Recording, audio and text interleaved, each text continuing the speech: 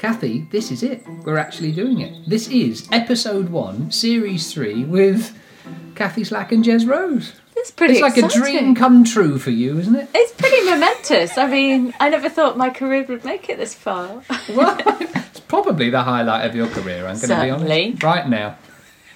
Certainly. It will be when I get a backdrop like yours. For those that can't see, Jez has got this like library behind him and is perfectly lit and very well coiffured.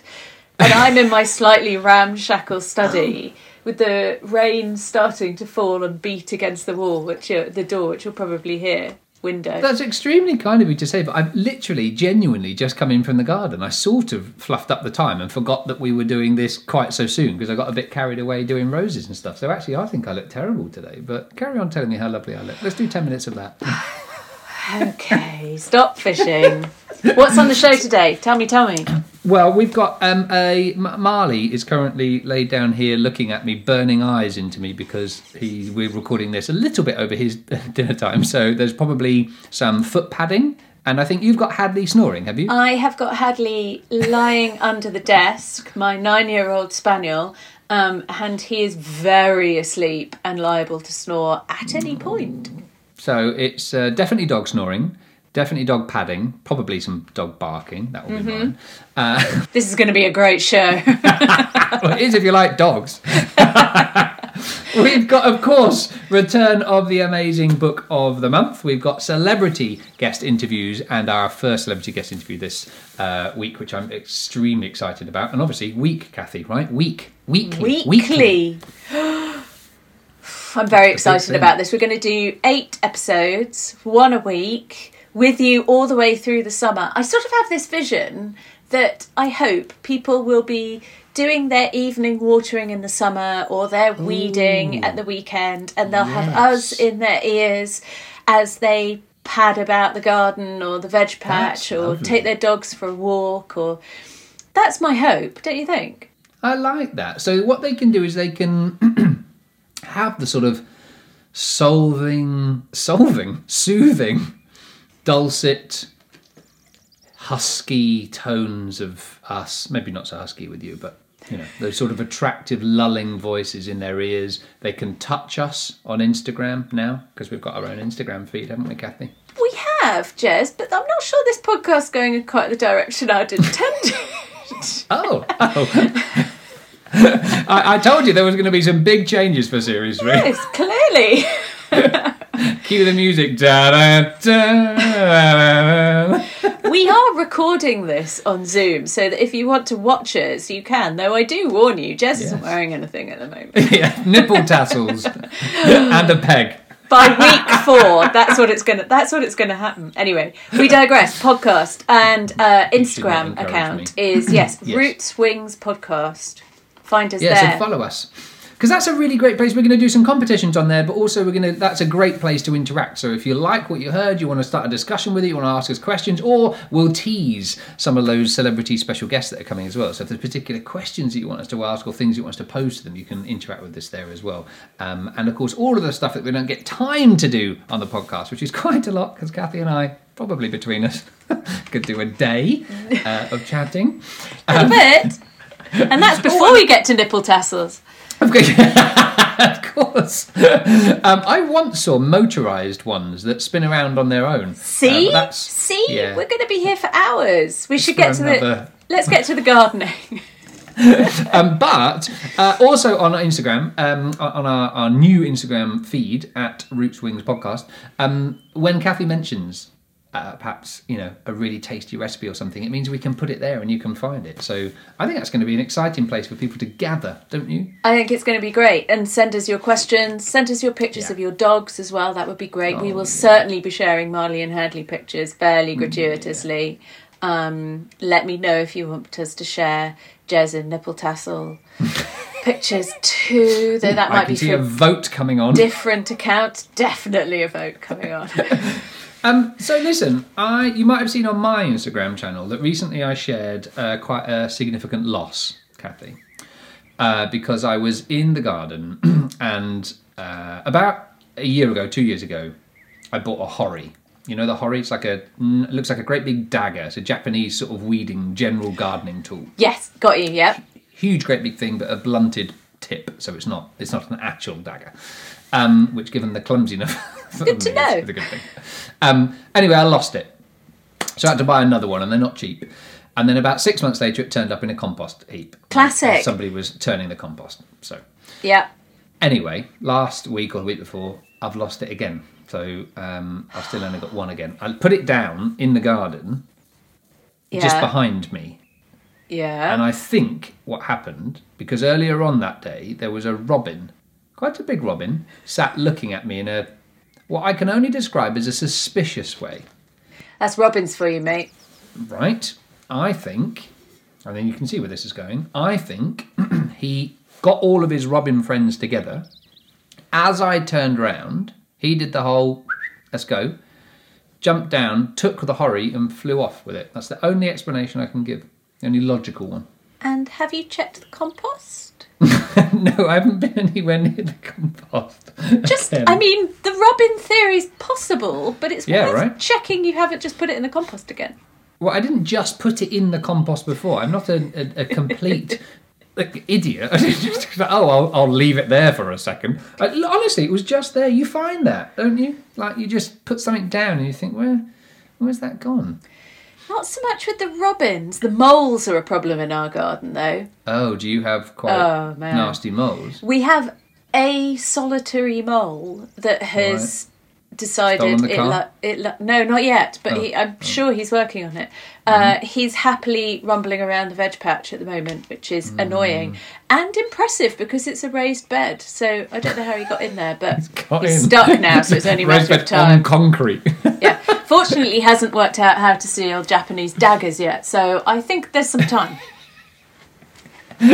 So listen, what have you been up to? What have you been doing since I didn't speak to you, for 3 days? So it's been such a long time. Busy in the veg patch. Wowzers. Such a lot going on at this time of year. And so planting lots of things out, watering. You know, it's all been going on. But mostly drinking champagne at the celebration of my cookbook, which is on its way very shortly. Of course. I didn't want to railroad this. I'd sort of forgotten about it because it wasn't on my list. I hadn't forgotten about it, but well, you see, Jez, I am only able to talk about my cookbook from now until about September, so this could get repetitive. 2029. Yeah. Yeah. Shamelessly whoring it out. But I won't. So if people listen to Series 2, when you were a guest on Series 2, impressed everybody so much that they were like, we want Kathy back. I got hate mail about that. People that had cut my face out and stuck yours. It wasn't yours, it was Meryl Streep, but I kind of understood what they were. Close enough. Yeah. I'm very honoured. You mentioned about your new book. So when you say you're opening champagne, is that because it's launched? I thought it was a pre-order. I thought we couldn't get it yet. It's out on the 10th of June, but I've just started seeing advanced copies of it, which is so lovely to have it. Like an actual physical printed advanced copy? Yeah, in my hands. So basically my days are sat with a glass of champagne, looking at it, sniffing it, flicking through it, hoping I don't spot any errors, which I haven't yet. So is it your first book? It is my first book, and it is obviously all about the veg patch, so it's just an extension of my usual obsession. So it's been a busy time. What about you? You're crazy busy at the moment. Oh, yeah, sure, but I'm always crazy busy, so that's okay. There's a couple of filming things that I can't really talk about that we're doing at the minute. I love it when people say that. It makes you sound so A-list. I'm doing some filming things I probably can't say. Yeah. Brad and I are working on a script. Yeah, because of obviously that's a little job that people don't know about. Actually, I am a body double for Brad Pitt. Well, not for Brad Pitt, more his brother Cess. But yeah, I've been in the garden a lot because it started, hasn't it? Now it's the switch has gone on. Well, I'd say it's summer, as I was going to say, but I'm sat watching Hail now. It's British summer, yeah. Exactly.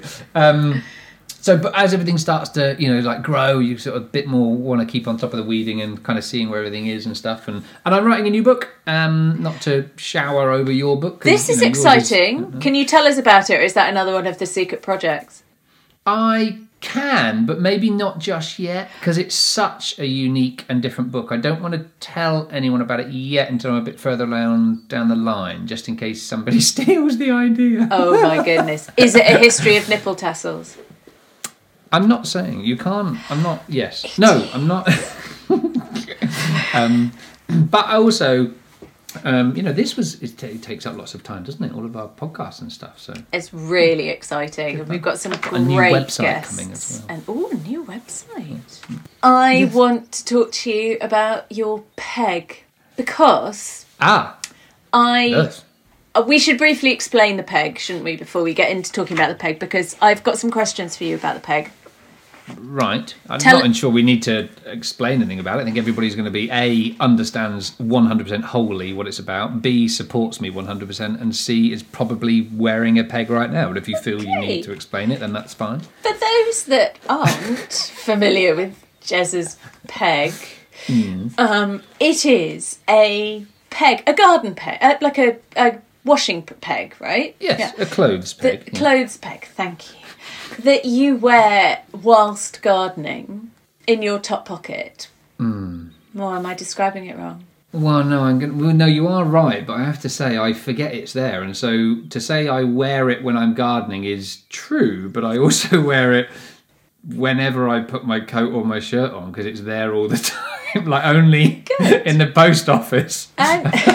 On Monday, the lady said, "Why have you got a peg?" And I said, "I'm sorry." And she said, "Why?" Because I was looking at my hands, and she said, "You've got a peg." And I went, "Oh, it's a really long story, but yes, I'm sorry." So I forget that it's there a lot. So normally, and do you forget that the piece of paper which you attach to the peg in order to write your to-do list on, which is the point, do you forget that's there as well sometimes? Sometimes, yep. Sometimes do you put your address on it, so it's like Paddington. A little note from my therapist. So anyway, we're digressing. But so Jez has this peg and this note on it, and you write your notes as you're gardening. Yes. Yeah. Because like everyone, as you garden, you're weeding away and you look over and you go, "Oh, that needs watering," or "Lord above, those need potting on," and then you've forgotten it by the time it's a tea break. So you jot it down and you can always remember it, which is a genius idea, and obviously taken up by gardeners everywhere. It was only me that didn't know about it, but it's a revolution. It really is the peg revolution. But I'm like the Che Guevara of gardening, really. You think that, darling? What is on your peg at the moment? We're coming into the start of summer. There's quite a lot to do, but I'm wondering what the jobs are that you've got on the peg list at the moment. Well, weeding is always on there because it's easy just to nip them in the bud. I like to kind of, if you see a little bit of tufted grass, or just have a quick whip round quickly all the beds and the borders and stuff before I do the main jobs, because otherwise I get a bit carried away. The cardoon bed, so I'm stripping out a little piece of grass behind where the bird feeding station is and moving the cardoons behind there to create this lovely kind of screen and somewhere that the birds can dip in and out of to get to their seeds. And the wildflower thing, I've created these two big, I've got several cherry trees in the orchard, and two of them in the middle. I created these big teardrop beds.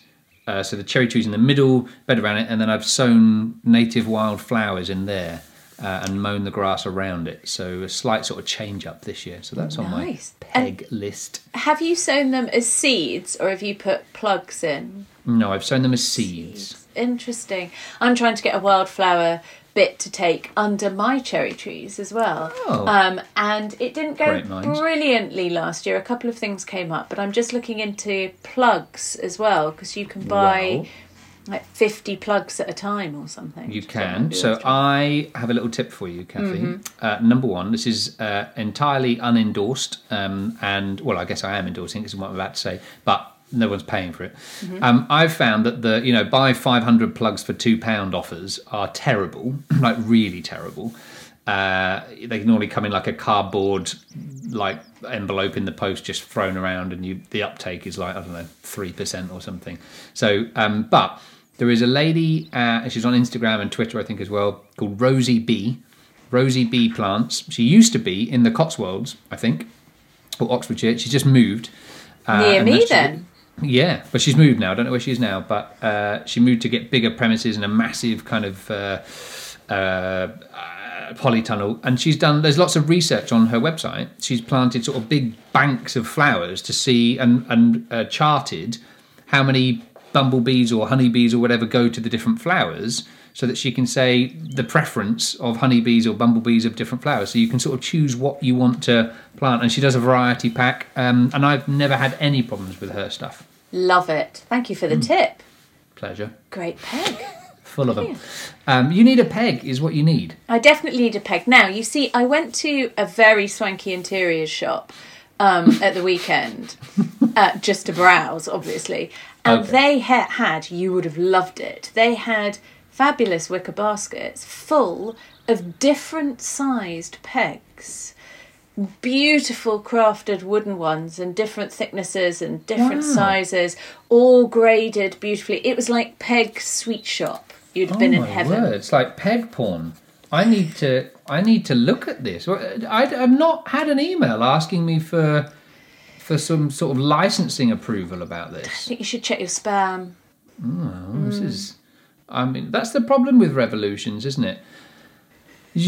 Sometimes you don't get control over where it goes. It just sort of spirals out of... I guess that's one of the things that comes with being a guru. Again, you think that, darling. No, we've got a new feature, Kathy, haven't we? We have.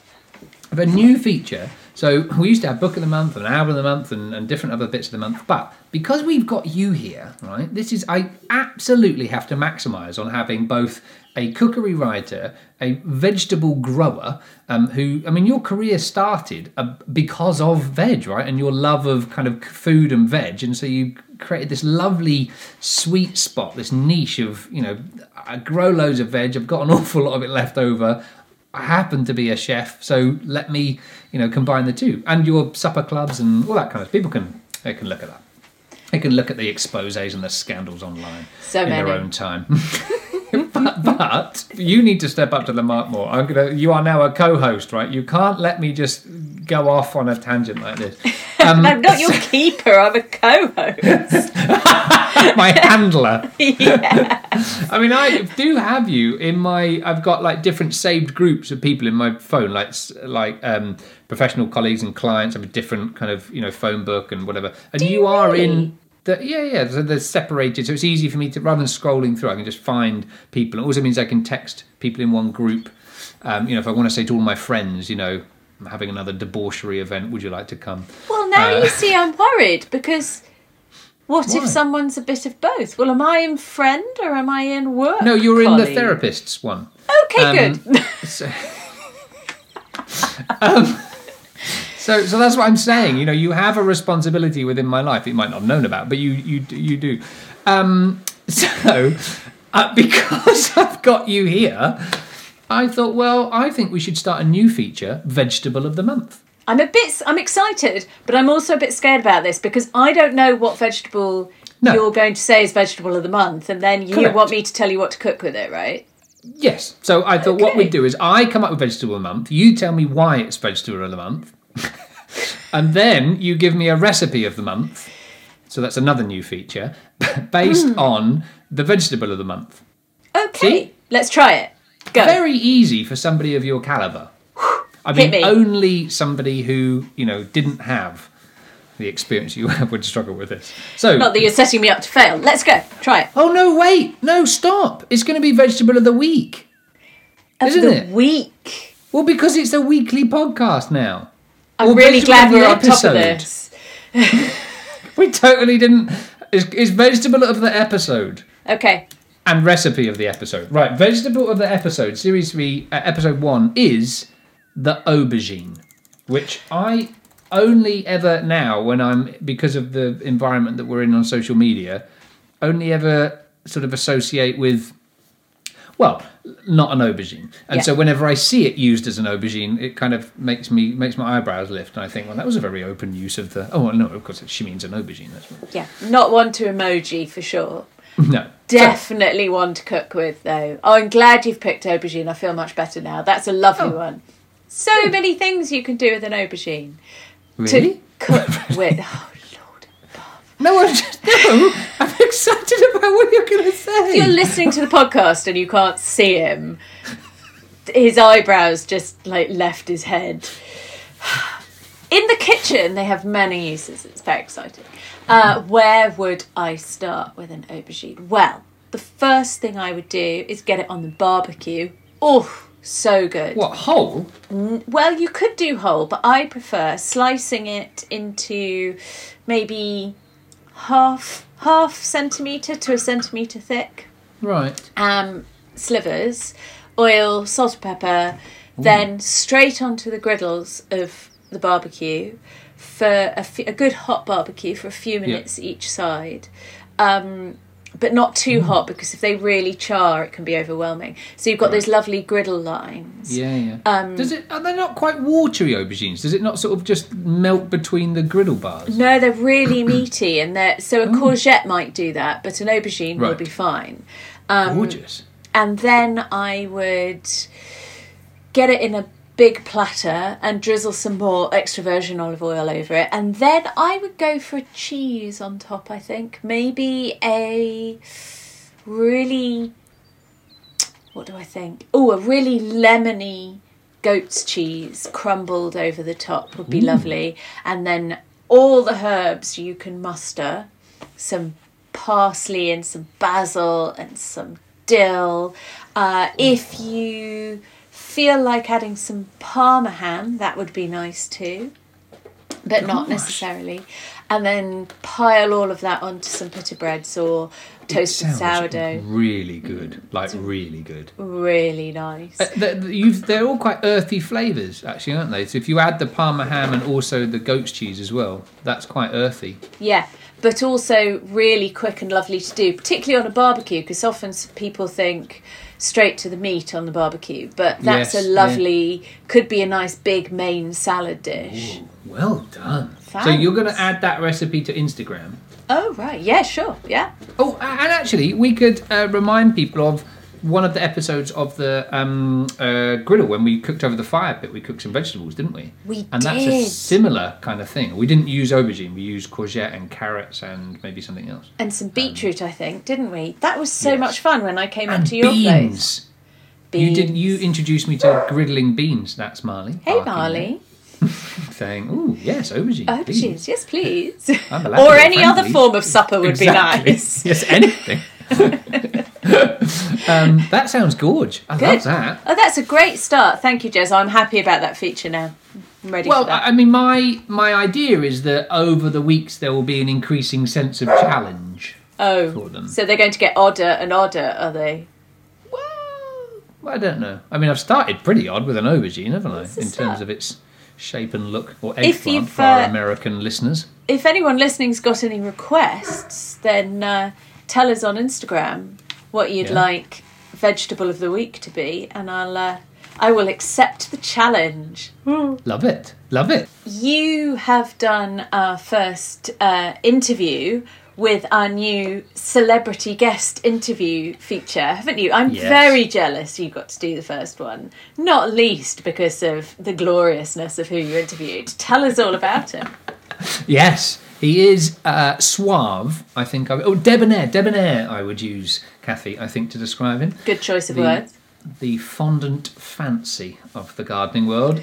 This is the lovely Arthur Parkinson, who isn't necessarily a name that a lot of people would be familiar with. It's not like he's one of our regular TV gardeners or anything like that, but my word, he has an incredible and justified big following, certainly online. And I have to say, I think we got in there at the right time, Kathy. I think we did. Have you seen his latest book? His second book beautiful. Is just gorgeous. All about growing flowers in pots, and his choice of colours are just so fabulous. blousy and beautiful and over Yeah, the yeah. top and voluptuous. Oh, gorgeous Yeah, I love Instagram it. account. I love it. So he trained at Kew Gardens, most famously worked with Sarah Raven, our UK celebrity gardener. And he's got this passion, he's only young, but he's got this real deep passion for cut flowers and growing cut flowers, but arranging them as well. But also, he's got this passion for chickens. And I don't think those two go together especially well. Well, I would agree with you. Yeah. But he's obviously worked it out. He's made it work. I did ask him about the chickens and the cut flower thing. Do you want to take a little listen? Let's do it. He's a very, very interesting man. Our first celebrity guest for Roots, Wings and Other Things Series 3, it is Arthur Parkinson. So Kathy is going to be very jealous. Well, I know she's jealous because she already told me that she was really jealous that I got to speak to you and she didn't, because I'm getting all the great guests at the minute. Okay. I'm not saying she's not getting good guests, but I think the quality of my guests is a little better. We'll talk about the Instagram in a second, because that's pretty much on fire. We'll also talk about the chickens as well, because I'm super interested in the chickens. I have an issue with the chickens, so we'll talk about that in a moment. But you're not with your chickens, just generally chickens and flowers. But you're a lover of pots, of plant pots. Mm-hmm. That's kind of your thing. So I want to get straight in to top advice from Arthur Parkinson. What are your kind of pot tips? Because I haven't said, I sound like I've got loads of issues. I've sort of got issues with pots as well. I've got loads of pots in the garden. I do love a pot. Okay. I like a big pot. But Good. the two issues I have are affordability for kind of the general population. You know, when my dog died last year, I had to have him put down. And I wanted to buy a beautiful big terracotta pot. And I'm sure there were other terracotta pots, but in my slightly post-sadness, losing dog inability you spent the best of £1,000 on a terracotta pot. I did, yeah. And I was quite surprised, you know, that it was sort of around, let's just say it was around the £500 mark. So there's that, affordability. Because I think lots of people like the idea of pots. And second thing is watering. Oh, man alive. Okay, so you're the expert on pots. You're the one that's obsessed by it, all right? We've all been drawn into the Arthur Parkinson world of pots. Tell us that it's possible and that it's affordable. Well, Jez, I don't know if you looked at my garden closely, but you'll notice there are no large terracotta pots in my garden. Instead, I use dolly tubs, which are on the pricey side. I will admit that. You know, they are now seen as a vintage item. So if you're in London, you'll be hard pushed to find one below 200 quid. But you know, I've never spent 200 quid on dolly tub, because I am constantly looking on eBay, pre-loved, upcycle, you name it. I'm keying in old dustbin, dolly tub, vintage planter. I'm constantly looking, as well as, you know, scouting around neighbourhoods and looking what people have put out for the scrap metal man. And in the past, I've also shagged farmers, so I've had, you know, access to old cattle troughs and lovely metal mangers, and so I've just scouted around. You know, I haven't gone out and bought this garden in a weekend at Burford Garden Centre. I've you know, it's been a long saving up thing, and you know, you choose what you spend your money on, don't you? I've not got Nike trainers. I'm not going on holiday every 5 minutes. I spend my money on my garden because that's what makes me happy. And unfortunately, everything that's beautiful in life costs money, whether it's makeup, clothes, you know. So why we make out gardening is for free, it frustrates me, to be honest. And I think it's naughty to do that. Because, you know, I've said no to several gardening programs because they've said, can you do a garden maker for nothing? No, I can't. Simple as. I don't want old car tires as pots. I want beautiful things, and they do cost a bit of money. But you know, it's not extortionate. You just have to look around for your pots. And I don't have any expensive Cretan terracotta long toms because they are out my budget. And I do like them in, you know, a country garden. I think they look lovely. And actually, in my boyfriend's garden where I'm living much more, we have got big terracotta pots. But we've had to save up for them. So that's my answer to price issues. I think that's great because, like, in terms of saving up for them, that's exactly what you would do with, I don't know, if you wanted a car, anything, piece of furniture, exactly, fashionable shirt, or I don't know, whatever. So and you're quite right in as much that, you know, if you're going to if you want the look, and that's the look you want, then that look is going to pay off for years and years and years and years and years and years and years. Whereas a car's going to get smashed into, it depends how bad your driving is.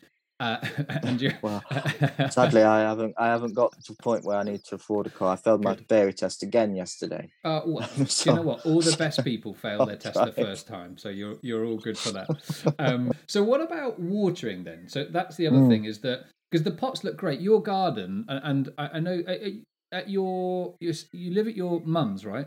And she's moved. I've moved in with my partner James now, but I'm still doing the garden at my mum's. Okay. So you've got a bigger garden now then?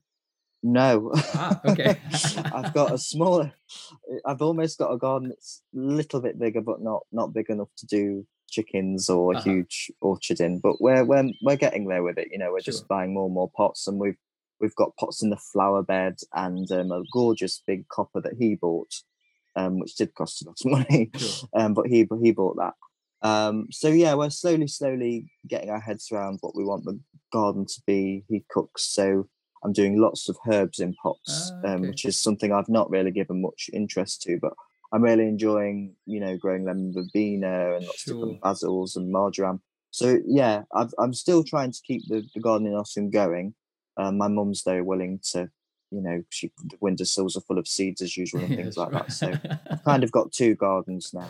And I suppose with being a lover of flowers, you can let a lot of that. I mean, certainly I do here. I always plant twice as much herbs as I think I'm going to need, because I can have half for me that can be cut, and then I just let the other half flower, and the bees adorn those. So I suppose you can do the same, can't you? With the marjoram's the best flower for a bee. So tons of marjoram, tons of borage, chives, rosemary. Yeah, it's fantastic. And I'm also really interested suddenly in all the scented leaf pelargoniums too. Nice. So it's amazing how a different garden completely changes what you're interested in. Sure, yeah, of course. That's I suppose it's a bit like moving house in a way, isn't it? Sort of fresh start. Yeah. You think, what can I do in the space? And so talk to me. I'm sorry, I railroaded that about watering. So do you have a particular? Is it is a particular time that's best to water pots? Do you sort of have a ritual where you say, well, every night 5 o'clock before I do this, I do my watering? Because keeping on top of watering pots is a challenge, right? Yeah, it is, and especially with climate change, the summers are suddenly getting hotter, and I think people think the rain is going to water pots. Unfortunately, that doesn't happen. But I'm not, I don't have tons of time, so I think the biggest thing to do with containers is the bigger the better, because they're going to hold more moisture in the soil. Yes, and the compost is key. If you're just filling up your pots with cheap, multi-purpose, peat-based compost, which none of us should be doing anymore, it's almost like within a few weeks you've just got a solid dead block of compost that doesn't absorb much, bakes. So I've learned to really invest in compost and mix in as much, well-rotted organic manure as you can get hold of. When I go walk in a park, if I've got a bag for life in my pocket and I see a nice fresh molehill, I'll always bag up a few handfuls and just mix it in with shop-bought peat-free compost, and it's amazing how the soil changes and becomes more happy to absorb water. Sure. And in terms of watering, drenching is better than sprinkle, and always in the evening or first thing in the morning. There's a lot of stuff people say about water being at a certain temperature. I've not really felt that that's any issue. Sure. As long as you're not putting boiling water on things. Yeah. And I really wish I had space to have a not a water butt, but there was a garden, I think Bunny Guinness did it once at Chelsea, and it was a kitchen garden potager, and she'd got like a big galvanized square water tank that she did as like a water plunger, where she could just plunge her watering can in. And so if I had a bit more space, I'd definitely have one of them, because you're waiting for that tap to fill up the watering can, and that's what takes the time. Yeah, you're right. So you do it like a relay. I do like a relay of the pots. I go up and down, and every pot, when it's full summer season, so from like July onwards, gets almost 2 buckets worth of water. 1 bucket will just be water, and the second one will have a few cups of liquid seaweed feed mixed in. How often are you doing that? So I'm feeding and watering. With cut flowers, so Cosmos and Dahlias, they get fed once a week from July onwards. Okay. Yeah. So you're allowing them to dry out a bit anyway. So you're a fan of this idea of a little bit of stress promotes growth. No, not with the dahlias. Okay. I mean, I am watering from July. Let's say it's a normal year, and July starts to heat up, and it's then hot till, middle of September. Sure. I'm probably watering once every 2 days, quite a lot. Sure. So no, I'm not a believer in stressing something like a dahlia out. You just tend to get mildew. Yeah. And the flower reduction very quickly drops if they get thirsty. Which I guess in your style of dense, beautiful planting, which we see a lot, with Sarah, which we'll come to in a second. That's a big deal, right? Because if one massively, gets mildew, then you're done, aren't you, for the whole lot? Yeah, and keeping things fed and watered is the key to prevent mildew, particularly with things like sweet peas. I mean, as soon as they get if they get a hint of neglect, you might as well take them out of the garden. Yeah. So listen, let's move on to my pressing issue, right? my other issue. So I love chickens. I've had chickens. I like probably ducks more, but let's not get into that. It's okay. But chickens plus flowers, like the worst nightmare ever. How do you keep a beautiful garden with pecky things that mine? They dug everywhere. There was bark everywhere. There were young things coming out, and they were yum, yum, yum, yum, yum. How do you do it? What breeds of chickens were they? They were black ones. Okay. Black Nova Gens. That was it. Black Nova Gens. Okay. I'm sensing they were hybrid laying chickens. Yes, correct. Yes. Did you not bother to Google no chicken breeds before you? Okay. Well, no. Really. It's my fault. I get it. I see where this is going. You'll see that all my hens are quite tea cozy-ish bantams. Bantams are small hens with feathered feet, and it's a simple rule. If you want laying chickens, they have to be kept in an area of the garden which is fenced off. Yep. And given a cabbage every couple of days to peck out, or a bunch of nettles, and they will lay you lots of beautiful eggs for most of the year. Or you can have something that looks like a little feather duster, which has got feathery feet and doesn't destroy the garden as much. Note, I'm saying as much, because the thing is, a hen sees a wallflower and it is a salad to a hen. Sure, and you can't change that. So it's about breed selection really, and you won't see me Instagramming me having a flock of a dozen Mirans or expatriate hens in my garden ever. Yes, because they would ruin the garden, and I would grow to hate them. Yeah, I'm sure. Or eat them, Well, no, but what makes me laugh is the only time I've really been upset over animals in the garden has been when people have brought their dogs round, because I find a dog does a hell of a lot more damage than a hen. I've seen a Labrador just march for a bed of tulips, and I've actually told the owner to leave. So I think there's a bit of bias going on against hens. I think it's just, research the hens you want. Yeah. And, expatriate hens, hybrid layers, the classic Sussex chickens, they're all sadly, have them at the allotment and give them a nice big coop somewhere in the garden.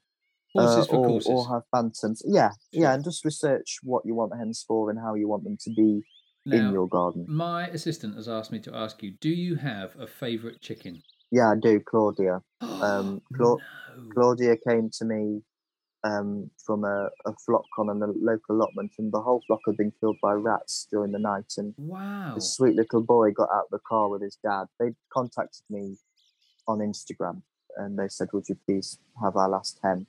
Oh. And this sweet little 6-year-old waddled up the drive with this little hen in his arms, and she's been a massive character, and she's in charge of all the flock now. So yeah, Claudia probably. They do all have sort of names. I kind of forget who's who, unless they've got real characters like Claudia. That's a deserved favourite, I think. Yeah. Now, one of the reasons that people get chickens, of course, is for pest control. So if you haven't got chickens, because your flowers, I mean, they always look great.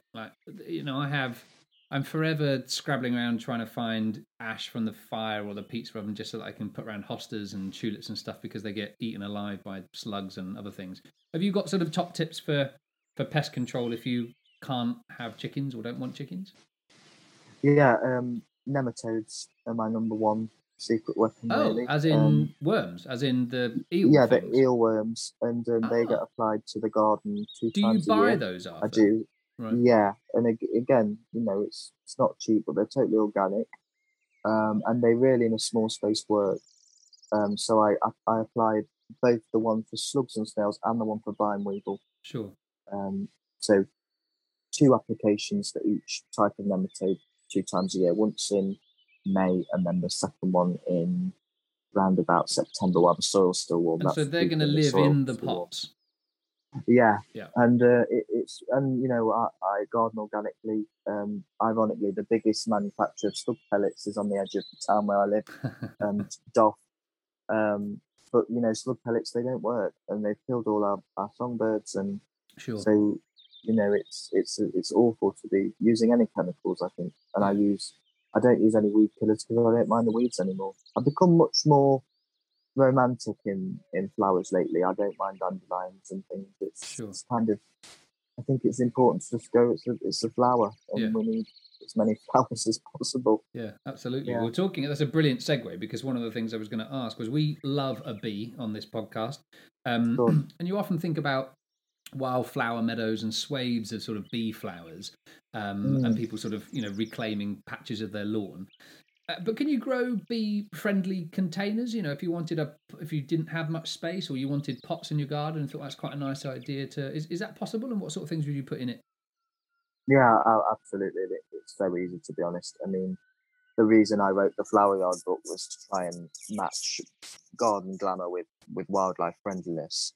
Because I think people get scared when you say the word wildflower. Yes. And it's confusing for a lot of people who are new to gardening. I mean, the fact is, a single dahlia, so Bishop of Llandelph, that will be offering a nectar bar for far longer than a perennial cornflower in a wildflower meadow, because they flower until the very first frost. And so bees and butterflies, when they're needing to stock up on nectar and pollen for their autumn migration or their autumn hibernation, flowers like single dahlias and cosmos, they're absolutely invaluable, really. And there's lots of old-fashioned bedding plants that are coming back into fashion that are brilliant for bees. So wallflowers, heliotropes, both of which have fantastic scent, snapdragons, French marigolds, English marigolds. The majority of them are single or semi-double. And what that means is they're not totally sterile. What you want to avoid are the double ones. And a lot of the classic bedding plants that supermarkets have shoved down our throats in the foyer. So petunias aren't too bad. I mean, they're not completely sterile, but things like busy lizzies and begonias, just forget them. Yeah, they're horrible. Plant cosmos instead. Amazing. That's great advice. Now, you've got a new book. You mentioned the book. We've sort of alluded to it. We've teased. I think it's fair to say we've teased. Teased. Why did you write the book? How long did it take you to write it? Did you enjoy it? Tell us about the book. What's it called? Where can we get it? Well, I'd done my first book called The Pottery Gardener, which, like The Flower Yard, the photos were done before the words, because I take my own photos. And so eventually, when you're doing that about a specific space, a garden, a house, anything, you build up almost a book before you write it. And you're constantly thinking, oh, that'd be a good double page spread, or that's definitely a cover photo.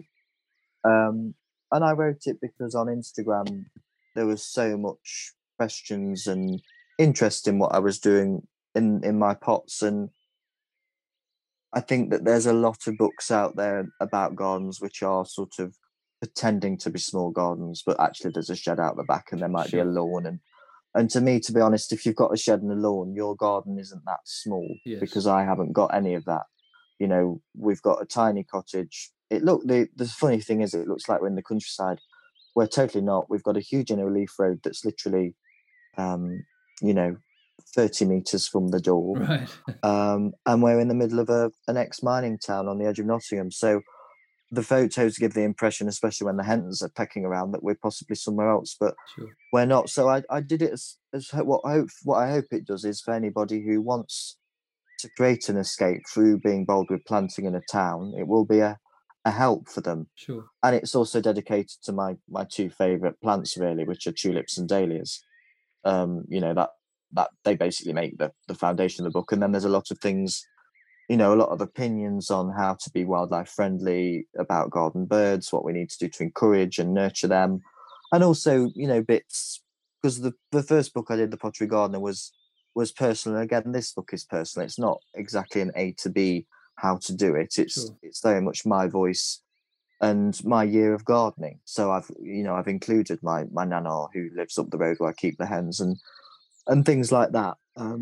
So hopefully it will be a nice read, as well as a practical resource for people. So it's a genuine sort of inspiration book, the sort of thing you could dip into and think, what did Arthur do during this period of time, or what's he done in his own spaces? Yeah, rather than something that's just about gardening. Yeah, sure. I couldn't write a book like that anyway.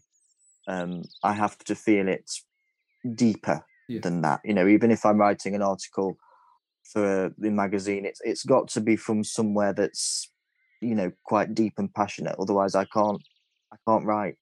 Sure.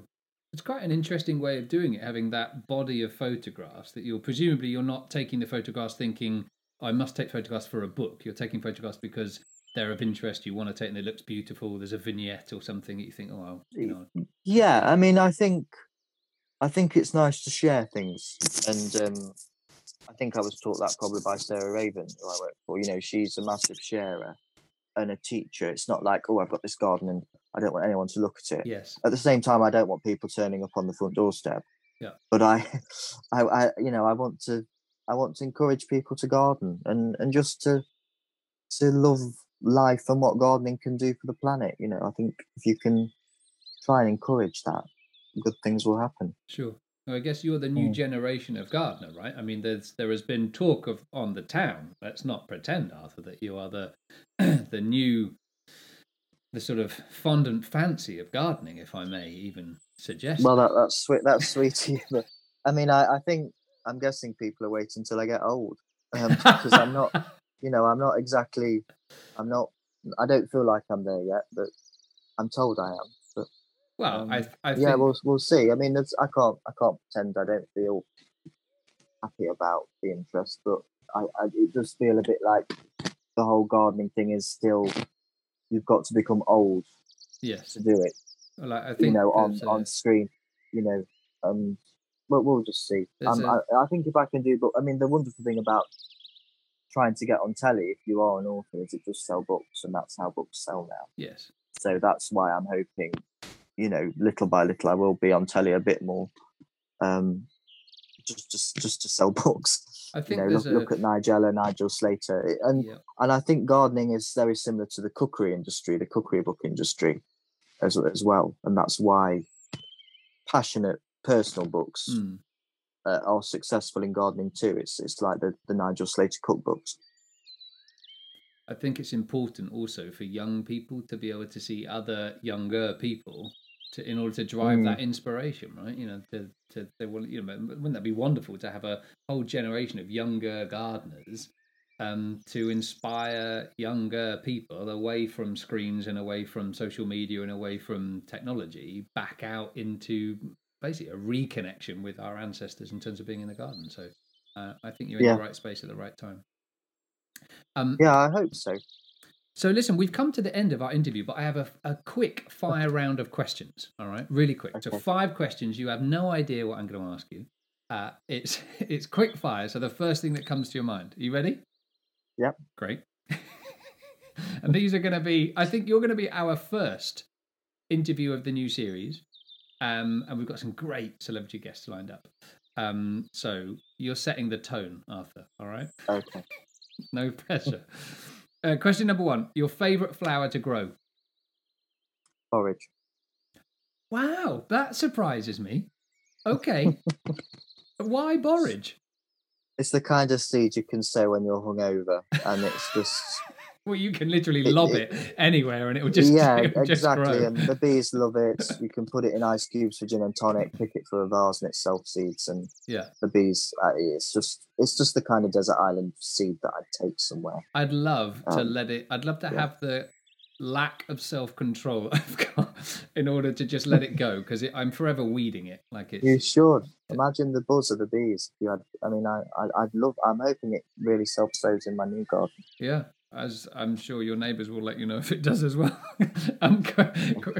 Question 2. Don't talk to me about neighbours. Okay, sensitive subject. We'll move on. Question 2. You're only allowed one flower to arrange. Which one? Cosmos. Oh, great. Yes, good choice. Yeah. I love Cosmos, Purity or Dazzler, because they last longer in the vase than dailies. You can get a week out of a lovely big jug of Cosmos. Also, the lovely thing about Cosmos is you've got that the sort of intricacy of the delicate fronds of leaf and stem and stuff. So you get double for your money. It's not just about the flower, is it? Yeah. You get the sort of lovely. Okay, number 3, slightly contentious one. Sarah Raven or Emma Bridgewater? Sarah Raven. Oh, well done. Is it like sort of true to say that she's become a sort of a mum, like a sort of second or an aunt figure in your life? Yeah. Yeah, absolutely. That's a lovely thing. She's my best friend. How wonderful. Mum. Yeah, I'm very lucky. I love that. It's great when you find those people. Question 4, bulbs or plugs? Oh, that is hard. Bulbs. Okay. What made you, so that's a tricky one to answer. What made you go with bulbs? Because if I really wanted to, most of the things I order in as a plug, I could grow from a seed. I'm quite lazy. Like I'll order in from Bergia plugs and heliotrope plugs when actually I could, if I really was on it, I could grow the Goes seed. hand in glove with your hangovers. Yeah, just to say no to bulbs would be no tulips, no narcissi, no hyacinths. So no bulbs. Yeah, bulbs. And last question: the best garden you've ever visited? Where would that be? Ooh, because we're all going to be flocking. It would have to be. That is hard. It would have to be Chatsworth, I think, mainly because there's so many happy memories there, and it's where I met my friend Becky Crowley, who's now working in America for Fluette Flower, but she started the cutting garden at Chatsworth, which is linked very closely to the kitchen garden. There's that wonderful merge of kitchen garden to put flower garden there. Sure. And it's the first garden that I saw chickens be arranging into. Nice. Yeah. So an inspiration for you as well. Yeah, lifelong. Yeah, I love going. Well, listen, Arthur, this has been a joy. Thank you very much for your time today. Thank you, Jez. Let's give a real quick plug for the name of your book, where people can get it, and also if people haven't already connected with you on social media and or elsewhere, where can we find Arthur Parkinson? I'm on Instagram. I'm shamelessly addicted to Instagram. The book is The Flower Yard, and you can buy it at Waterstones. You can buy it signed on sarahraven.com, or you can be naughty and buy it on Amazon. Well, it's a joy and a pleasure. Thank you very much indeed, Arthur. Thank you, Jez. I hope you try to get chickens again. Oh, do you? Well, listen, if I do, the first one I get, I promise I'll call it Arthur. How's that? The least I could do. Arthur the Hen. That's very sweet. All right. Well, listen, you have a great day. I know you're super busy. You too, Jez. What a sweetheart he was. Right? Oh. Suave, see? Suave. Classy guests only on this podcast. Well, we definitely started well. And his view on dogs, please. Does he like dogs? His view on dogs? What do you mean? Does he like dogs? Oh, I don't know. I didn't ask him. You didn't ask him? Well, it was just about chickens. It didn't... I probably should have asked him, really, shouldn't I? Yeah. Ask him if he liked dogs. You definitely should. I mean, if someone's a cat person or a dog person, these things matter. That is, yes, the great social divide. Well, we should find out, because if he's a cat person, we can't have him on the show. We'll have to delete this bit, won't we? That's going to be really awkward. Yes, no, you're right. I should have asked. I tell you what, but we should find out before we agree to interview people whether or not they're cat people or they're dog people. How is this not a question you just ask people when you first meet them? Cats or dogs? Well, it normally is when I meet them in real life. I think I was just a bit sort of, I don't know, maybe a bit... Overwhelmed. Yeah. Okay, right. Okay, here's the deal. From now on, cat or dog person, we have to ask everybody. All right. Done. All of our celebrity guests. I want like deep, investigative journalist type questions. Personal, deeply personal. Like, do you prefer cats or dogs? And Marley agrees as well, so that's good. Yeah, we. Headley's very keen on it, or he would be if he was awake. Yes. Talking of doggies, it's a nice little segue. Well done. You're such a pro, Jen. Well, I've done it once or twice, you know. I love my old dog so much. He's adapted so well to being on his own. Darling Marley. But, I think these are his twilight months, Kathy. How old is he? Well, he's 11. Okay. 12 in September. He's 11. He doesn't like me talking about his age. I can hear you. But his back legs are going. Oh. He's got a few little sort of health problems, but he's noticeably a lot weaker in his back legs. And sometimes, bless him, he falls over. And so we are slowly getting to that. So I don't really take Marley on walkies because he doesn't go. He trots about here. The garden is big enough in the house and whatever. But every now and again we take him out. So my time with Moo is more sort of gentle time. We lay in the sun together and chat, and we very gently roll the ball because in his head he thinks he's 4, but his body very much is not. But I sort of miss the walkies because you still go for like proper walks, don't you? I do. I have a Springer, Hadley. He's just 9. He was 9 last week. We had a party. And he is just starting to slow up, actually. I run a lot, and so I would normally take him on a 10k run at a time, and we don't run 10k every day, but we run a lot every day. Sure.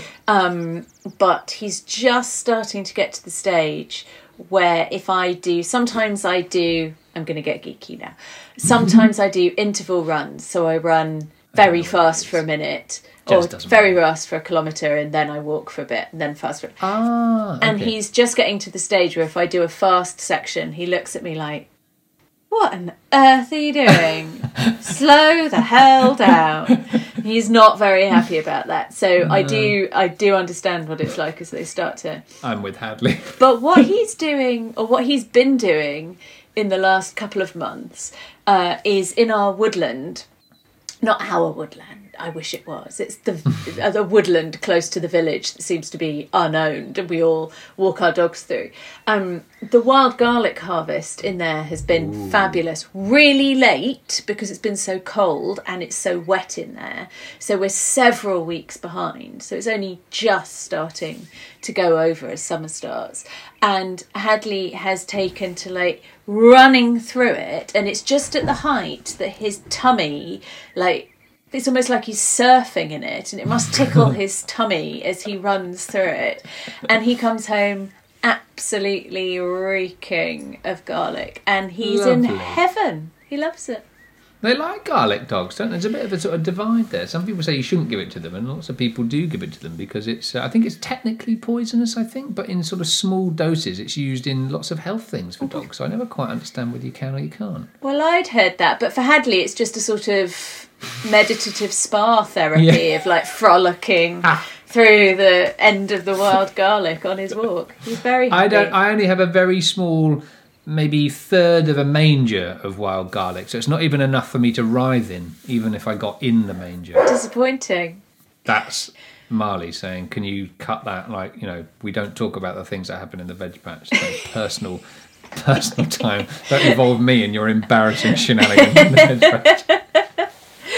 Oh dear. No, I do love our little times with our doggies, and from now on we will find out what other things our celeb guests get up to with their doggies as well. I'm really looking forward to that, and we've got so many brilliant guests coming up on next week's episode and beyond, haven't we?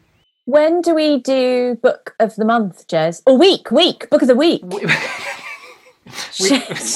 We can do, I tell you what, book of the month has got a sort of nice ring to it and understandable. Book of the week puts a tiny bit of pressure on. These are going to be legacy books, I'm not kidding. Just a little bit. Book a week. Well, have you got one? You've got one there. Sounds like we do it now, doesn't it? Let's do it. I have. Would you like to do yours first? Ladies first, Kathy. You are our No, after you, my darling. Oh, that's very kind of you. I was going to do it anyway. So I know. I have got, this is gorgeous, and it made me realise that I probably need to revisit it. I probably won't read it all again, but when you kind of skip through it to remind yourself of the bits. This is a book called Miraculous Abundance, and if you're looking on YouTube, you can see the cover now, which is quite nice of our brand new feature of being able to see us recording this. It's by I Don't Speak French, Je n'ai hot dog parler française café s'il vous plaît. Oui, bien sûr. So it is by, please excuse the pronunciation, Perrine and Charles Hervé Gruyère. I can do the accent. They sound fun. I know, don't they? So basically, it's a 1/4 acre plot that they bought way back in 2004, I think, or they started growing it in 2004. And they decided they would look over the next sort of 10 years to actively grow stuff. So to use a 1/4 acre, could they get back to sort of traditional farming techniques in France? Of course, not limited to France. We had it here, sort of old school ways of managing a bit of land. And what were the little tips and tricks and techniques and stuff? So there's one bit where they talk about having paths, tiny, smaller path as you can get away with to access around the garden and the growing, so that you're maximising the crop yield, but also growing up as well. So you're using the height in such a small space. And they wanted to develop permaculture and eco-friendly ways of growing food to be entirely self-sustainable that would be easy to replicate. So the tagline is 1/4 acre, 2 French farmers, and enough food to feed the world. So you're only growing what you're going to use. It takes them through their sort of research as to what to use and what not to use. Maybe they could sell their glut at the local market and they could get a bit of money in order to be self-sustainable. It's a beautiful, beautiful book, and it's written in a kind of memoir-y style. But what's really lovely is it's their personal story, it's the practical stuff, but it's also some of their research. They talk a lot about, towards the latter part of the book, how they could improve what they've already done and saying, okay, let's look at the impact on biodiversity, let's look at studying some of the climate impact that we've got, because if we think that this is a model to share with other people, it can't just be about saying, oh, don't forget to plant this in January, we did this in March. It's also got to be about how can we have as little impact on the world as possible whilst feeding ourselves. And if that's a model that we can do here and we can prove works, we can roll it out for everybody across the world. And now there are chefs and gardeners and individuals that flock to their sort of little homestead for courses and to learn how they did it. And isn't it lovely? It's how amazing. I mean, really 1/4 of an acre is not a big space. No, not at all, right? Not at all. How cool. Yeah. Good so choice. That's my book of the month. A Miraculous Abundance. Brilliant. Or book of the week. What is your book of the week, Kathy? We've got to remember it's a week. I know, right? Because you've got to come back next week and do this all again, remember? I know. That was the gig. I mean, it's not like I hid that from you, right? I know. My book of the week is a recipe book. It's a vegetarian recipe book. It's by Gil Mellor, who used to be and still works at River Cottage, the sort of creative head chef at River Cottage, works with Hugh Fearnley-Whittingstall a lot. And his latest book, which was out last year, is called Root, Stem, Leaf, Flower. That's a nice book title. It's a nice title. It's very poetic, and the whole book is very poetic. It's organised by root, stem, leaf, and flower, and then by season. Looks beautiful. And the photographs are absolutely spectacular. They're done by Andrew Montgomery, who is one of the best photographers, food photographers you will ever find, and does the most beautiful artistic shots. And the food is lovely, and it's just the right side of odd. There's some recipes in there that are quite familiar. Sure. But then he's done, this is a barley cobbler recipe, a mushroom, potato and barley cobbler recipe. But then there are some that are just a little bit more strange, which I'm trying to find an example I'm going to write that down. I'm going to buy that. Roots. It's a lovely, lovely read. And it's even got some actual poetry in it as well, which is good. It reminds me a little bit of your book. in as much that it looks beautiful, like it would be a lovely gift to give somebody. Like I think you've got normal cookbooks, and then you've got there's something wholesome and lovely that's sort of got a bit of depth and goodness, and that's what I thought when I first saw yours. I thought, gosh, there's lots of people that have written books, and writing a cookery book is hardly a new thing, and there's loads of them, but some of them stand out, and I think yours is one of those. I think it stands out, and that looks like one of those. Darling, it's that's really lovely of you to say. It's very Gil's book is very transporting. It makes you feel like you're in the Dorset landscape. Oh, lovely. Picking and foraging and it's really beautiful. I'd really recommend it. So it's called Root, Stem, Leaf and Flower, How to Cook with Vegetables and Other Plants by Gil Mellor, and it's produced by Quadrille, and it's a cracker. Amazing. Well, those are 2 brilliant books of the week, I think, aren't they? Well done, us. Now, Marley is desperate for a wee, I think, is what's happening here. Aren't we all, Kathy? my love? So I think we probably should wrap this. Listen to him. He agrees. We should probably. It's because he's just eaten. We should wrap this up. I tell you what it is. It's because what I shouldn't laugh. What he's got used to all of his life is because I'm quite busy and frenetic, and so I'll say, "All right, we'll go for a walk." And then as we're walking, I think, "Oh, I must just do that." And then like 10 minutes later, they've laid down with their leads, looking at me like, "Seriously, like, are we going for the walk or are we not going for the walk?" Right? So now in his older life, he's like, "I know what you're like." I'm not going to let you forget, but you can't go yet because you have to do the technical bit. You have to talk about how everyone subscribes and all that kind of stuff.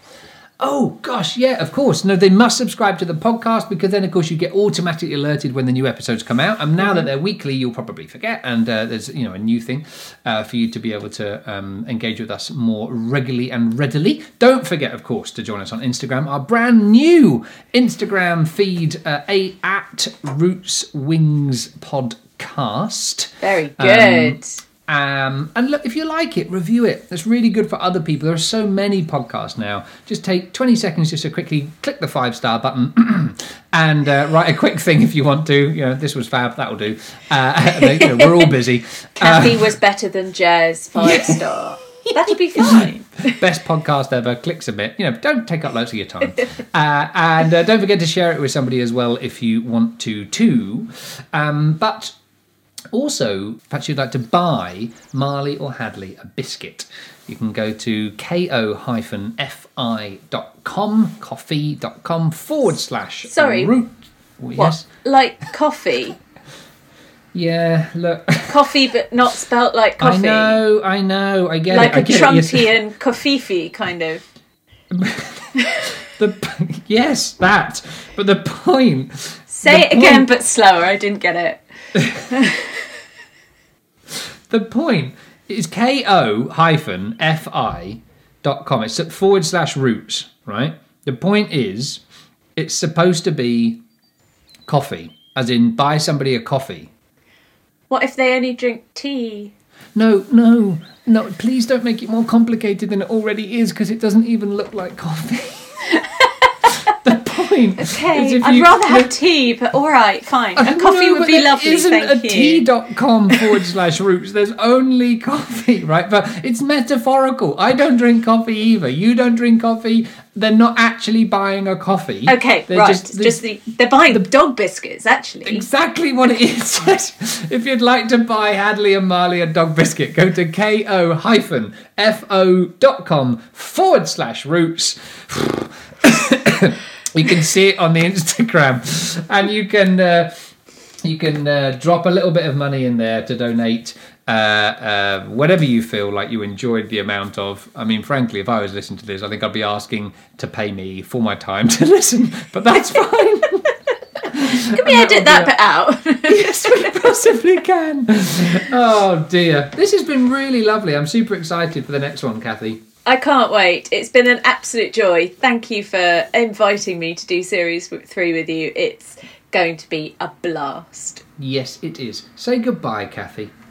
You really make it sound like I'm never coming back when you do that. It freaks me out. But okay, goodbye, everyone. Thanks for joining us, everybody. We'll see you next week. Goodbye. Bye.